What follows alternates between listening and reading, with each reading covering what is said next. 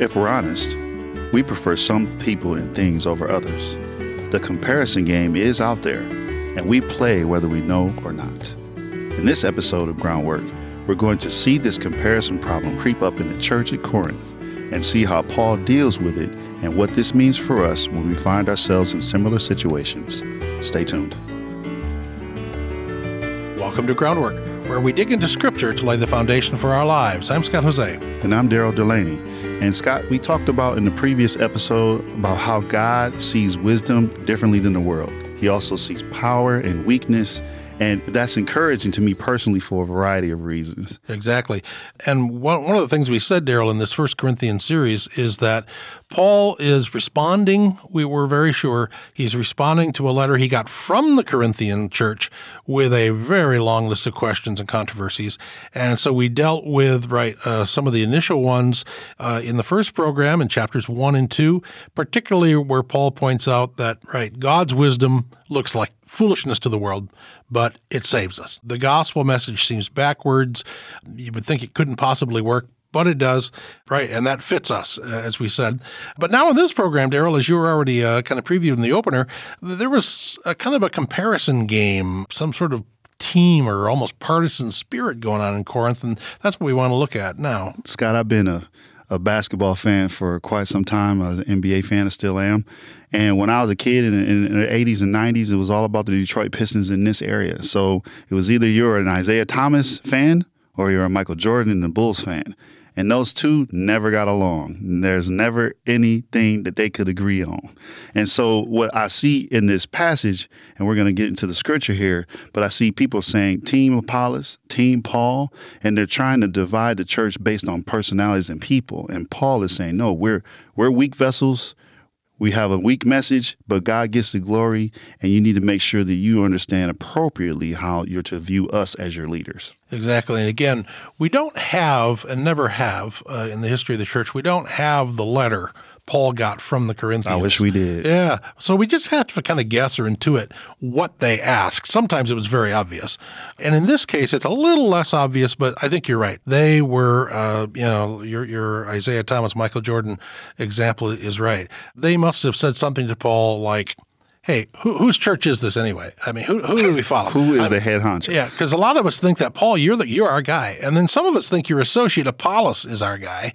So which is it? Whose church is this? Paul's or Apollos's? Clear this up for us so that we know what team we should be on. And Paul basically says you're asking the wrong question. Well, let me look at this scripture. Let's read that, and then we'll talk about where that context comes from. Brothers and sisters, I could not address you as people who live by the Spirit, but as people who are still worldly, mere infants in Christ. I gave you milk, not solid food, for you were not ready for it. Indeed, you are still not ready. You are still worldly.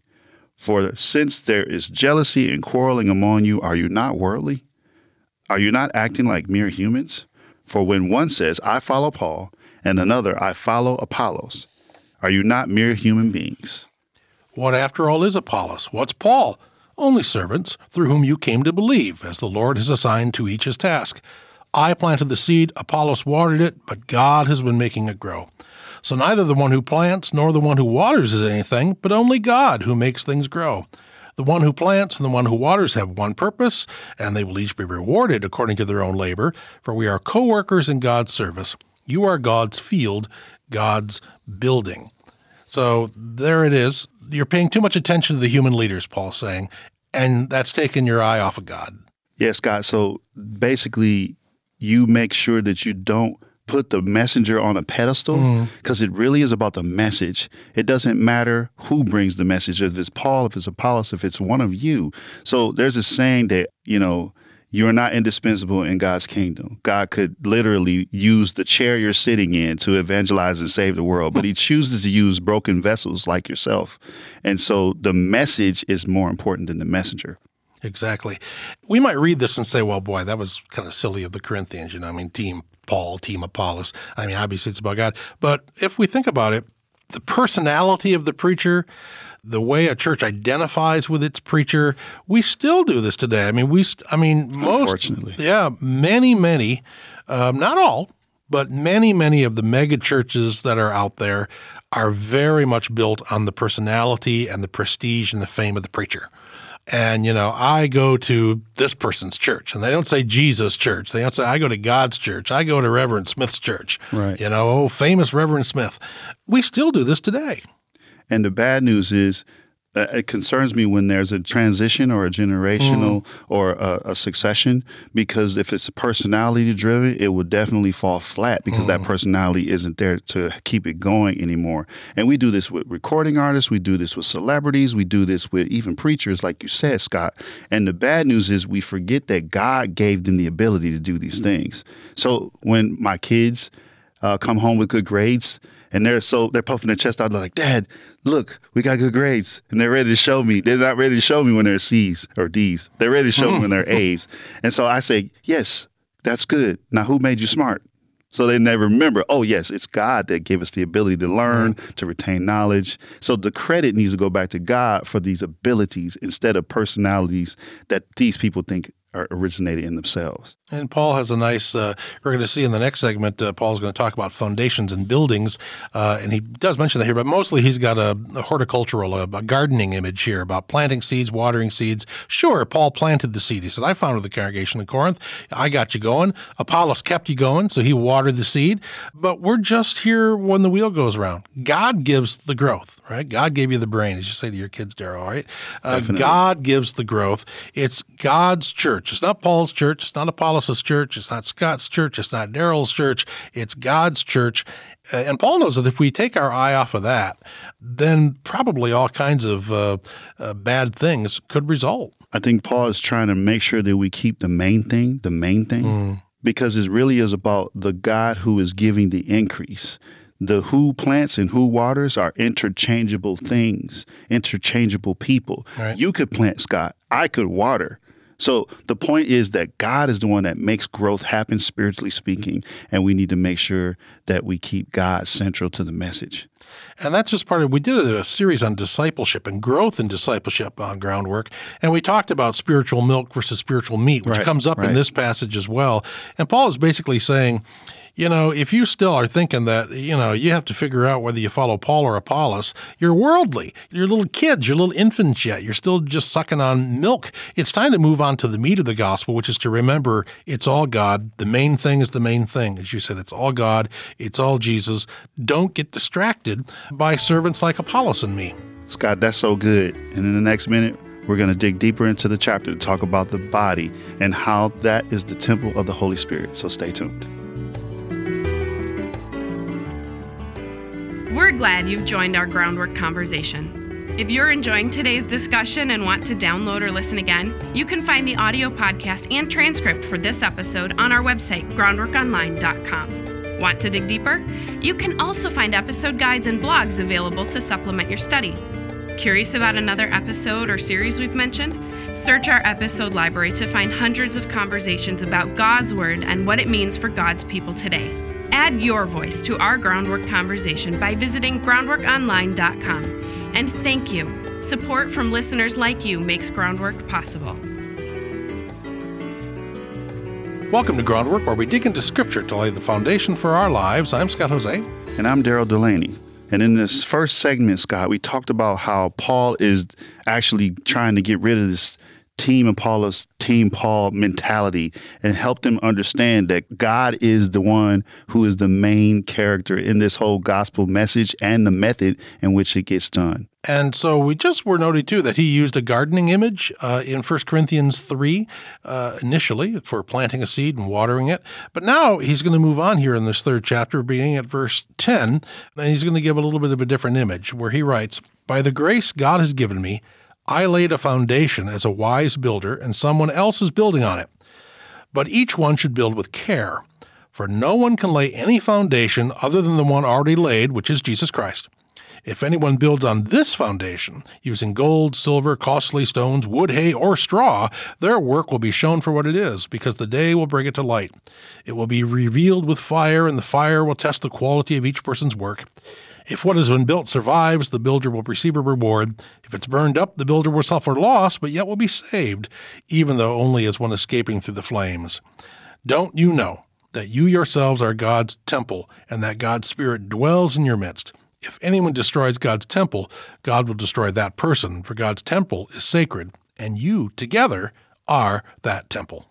Man, Scott, there's so much good stuff in here. There's a lot. I really wish we had time to unpack it all, but I just want to give a couple of things that I saw that stuck out to me. The first thing is that it has been the grace of God that has been given to Paul and Apollos to even bring the message at all. So they're not relying on their accolades. They're not relying on their strength. They're relying on the fact that God is the employer that called these co-laborers into the work of sharing the good news. Exactly. And it's all about laying a good foundation, although Paul says we actually don't lay the foundation's already laid, it's Christ. And that's what we build on. If you build on anything else, you can kind of think of Jesus' parable about building on the rock versus building on the sand, right? From the end of the Sermon on the Mount in Matthew 7. Paul is saying here basically the foundation is Christ. Foundations are key for any building, and that's the one you have to build on because nothing else is going to work. On Christ the solid rock I stand. All other ground is sinking sand. Exactly. When I was a kid, I still remember this. It's one of my favorite cartoons. I think it might have been a New Yorker cartoon, but I was at the township offices in Ada, Michigan, where I grew up. On the door of the building inspector, there was a little cartoon, and it was the construction site of the Tower of Pisa. Now, we now know that today as the Leaning Tower of Pisa. Right. But this is the construction site, and it's standing up straight. And in the cartoon, the construction foreman is whispering to the architect, and he said, I saved a little on the foundations, but don't worry, nobody will ever know. Right? And it's leaning. And now it's leaning, right? The foundations are everything. If Christ is that foundation, then God himself is the blueprint drawer. He's been drawing blueprints of how to get his gospel message to everyone since the beginning of creation. And he is the one that orchestrates the encounters that people have. He is the one that gave Paul and Apollos the message that they have. And that is actually key when it comes to understanding how we have the opportunity to be brought into this message as well. Exactly. And just another thing on the importance of foundations, Daryl. I mean, after the terrible terrorist attacks on 9/11 in New York City that brought down the World Trade Center, the Twin Towers, and now, of course, there's a memorial on that site and a museum. And if you've been to that museum, then you go down a very, very, very long escalator. And what you're doing is you're going down into the foundation of those Twin Towers. And what you see is that there was just tons and tons and tons underneath those tall buildings to make them stand way down into the bedrock of Manhattan Island with tiebacks holding back the river. And if you don't get the foundation right, nothing else is going to be right, which is why I don't build things because they fall down because I'm no good at it. But Jesus Christ is that all-important foundation.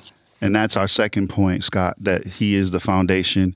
And Paul is actually warning them not to add any other thing or lay any other message down than the one that talks about Christ being crucified.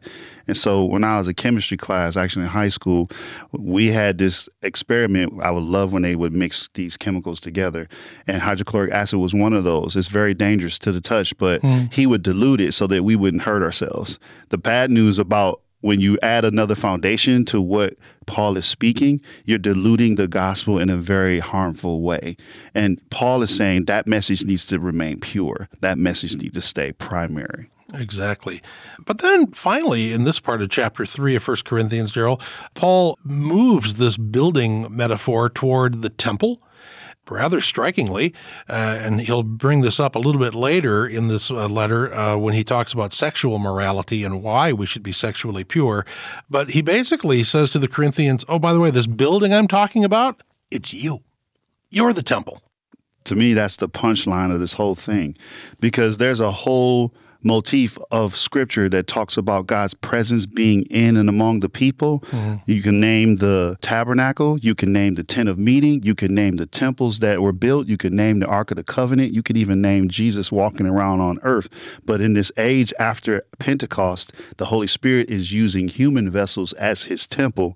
And the fact that they are sacred because they are God's temple is something I don't think they really paid attention to, Scott. No, I mean, and it is quite something to wrap your mind around, even to this day, right? I think you're right. This is the climax sort of here. We did a series on Groundwork some while ago on biblical images for the church, and temple was a key one. And yeah, you can trace that temple theme throughout the entire Bible. Scholars think that in Genesis 1, what we really are seeing is God constructing a temple in the creation where he could live with Adam and Eve and live with humanity. Then, of course, that all got busted up by sin. But, so then, right, you trace it all the way to the end of the book of Revelation, where we're told that in the new creation there won't be a temple, because once again the whole creation will be the temple, because Jesus will dwell with us. And now Paul is saying, on the way to that, each of you, but also all of you collectively, are the dwelling place of the Holy Spirit, which connects you straight to Jesus. I don't know if many people do this, Scott, but you might want to look in the mirror and say, God says I'm sacred because the Holy Spirit dwells within me. And because he put a precious gift inside of me, that means that I'm valuable to him. That could actually make my day if I think about that. Like, because I can get caught up in the rat race of all the things that I think I need to do and all the performance things. But if I remember I belong to God, that would be powerful. Yeah. And you're right, Daryl. This is something, in fact, we'll see later in this series that Paul likes to say to the Corinthians, but he does it in some of his other letters too. Do you not know? Do you not know who you are, right? I mean, that Paul is always calling people back to baptism, always calling people, his favorite two-word phrase is in Christ. You dwell in Christ. He uses it all over the place. And he basically says, you know what? You just need to be reminded of that every day. Look in that mirror and say, I dwell in Christ. I am a temple of the Holy Spirit. That's pretty amazing. But practically speaking, we want to talk a little bit about this in our lives today, and we'll do that as we close out the program in just a moment.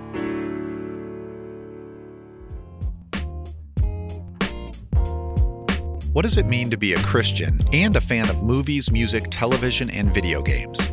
I'm Josh Larson, editor of thinkchristian.net and host of the Think Christian podcast. I invite you to join us for faith-filled reflections on pop culture.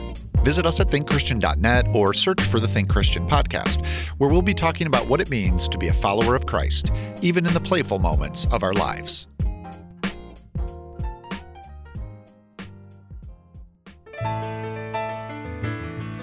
I'm Daryl Delaney with Scott Jose, and you're listening to Groundwork. And this is the second program of a 7-part series on Paul's first letter to the Corinthians.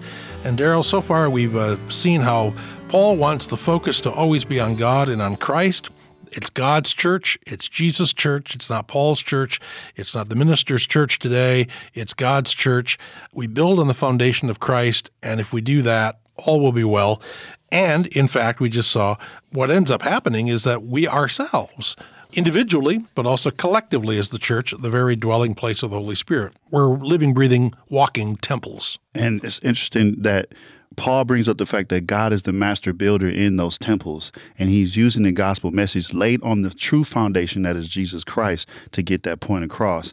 And so now we're going to turn our attention to the conclusion of this chapter, where Paul makes it clear that these comparisons don't value God or the people that God sent to do this work, and how that connection needs to be explained in greater detail by Paul. This is from 1 Corinthians 3.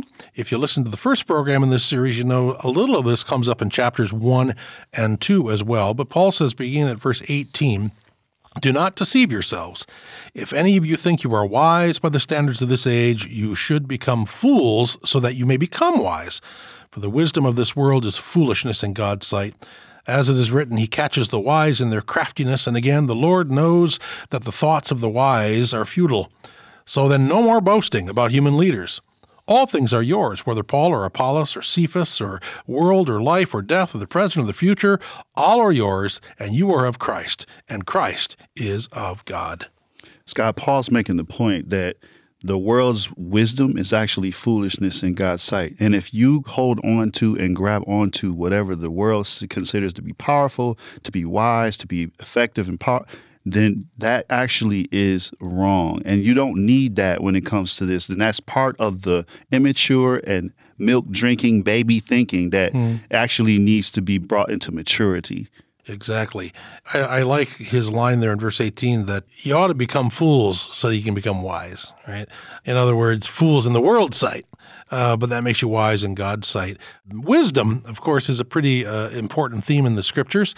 In chapter 1, Paul calls Jesus the wisdom of God. We think of the book of Proverbs and the whole wisdom tradition. We often think of Jesus as the Word of God because of John 1, the Word made flesh. Right. But Jesus is also the wisdom of God, which means he doesn't look like much by worldly standards. He didn't look like much when he was here. He was less impressive than John the Baptist. People were way more taken with John the Baptist. In fact, late into the first century, the apostles were still bumping into people who thought John the Baptist was the Messiah, and they were baptizing people in John's name and not Jesus' name because Jesus just wasn't much to look at. But he is, Paul says, the wisdom of God. Actually, another point that comes up in this passage is the fact that it's actually not appropriate to put the people who bring the message up on a pedestal and act like they are the superstars in this whole thing. And Paul is actually throwing that away and letting them know that it really is about the God who sent us to give the message and not just us as messengers. Please don't worship us. Please don't exalt us. Exalt Christ because he's the one that actually did the work. And we're reporting to you what the message really is. So if you need to get away from that, because that's actually a world's tactic. If I'm doing all the cooking and cleaning in the kitchen, so to speak, that means I'm the superstar. But that's the world's thinking, and we need to throw that away. And we mentioned this earlier in this program, Daryl, that we do have that human tendency to latch on to the person, whether it's the basketball player or the celebrity or the politician. We latch on to the person and start investing our hope in them, and we do it in the church as well. We all like to be recognized. We all like to get, some attaboys or attagirls. We like the good comments at the church door.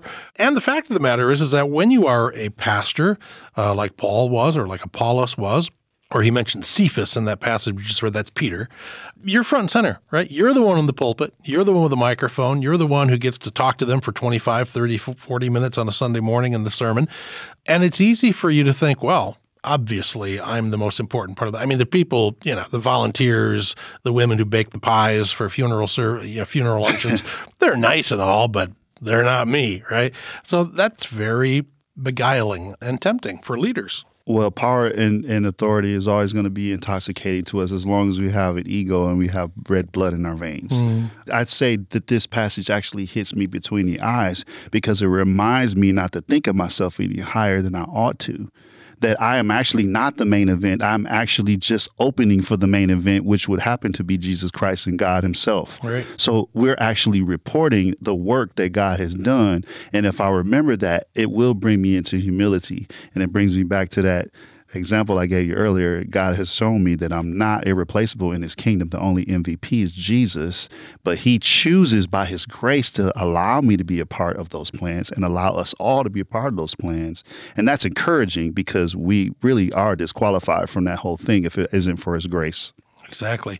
Well, and this is in 2 Corinthians. This is a series on 1 Corinthians, but I think you used this image earlier in the program, Daryl, that image from 2 Corinthians of earthen vessels. We have this treasure in earthen vessels. Yes. We have this in jars of clay, in broken vessels, whatever you want to call it.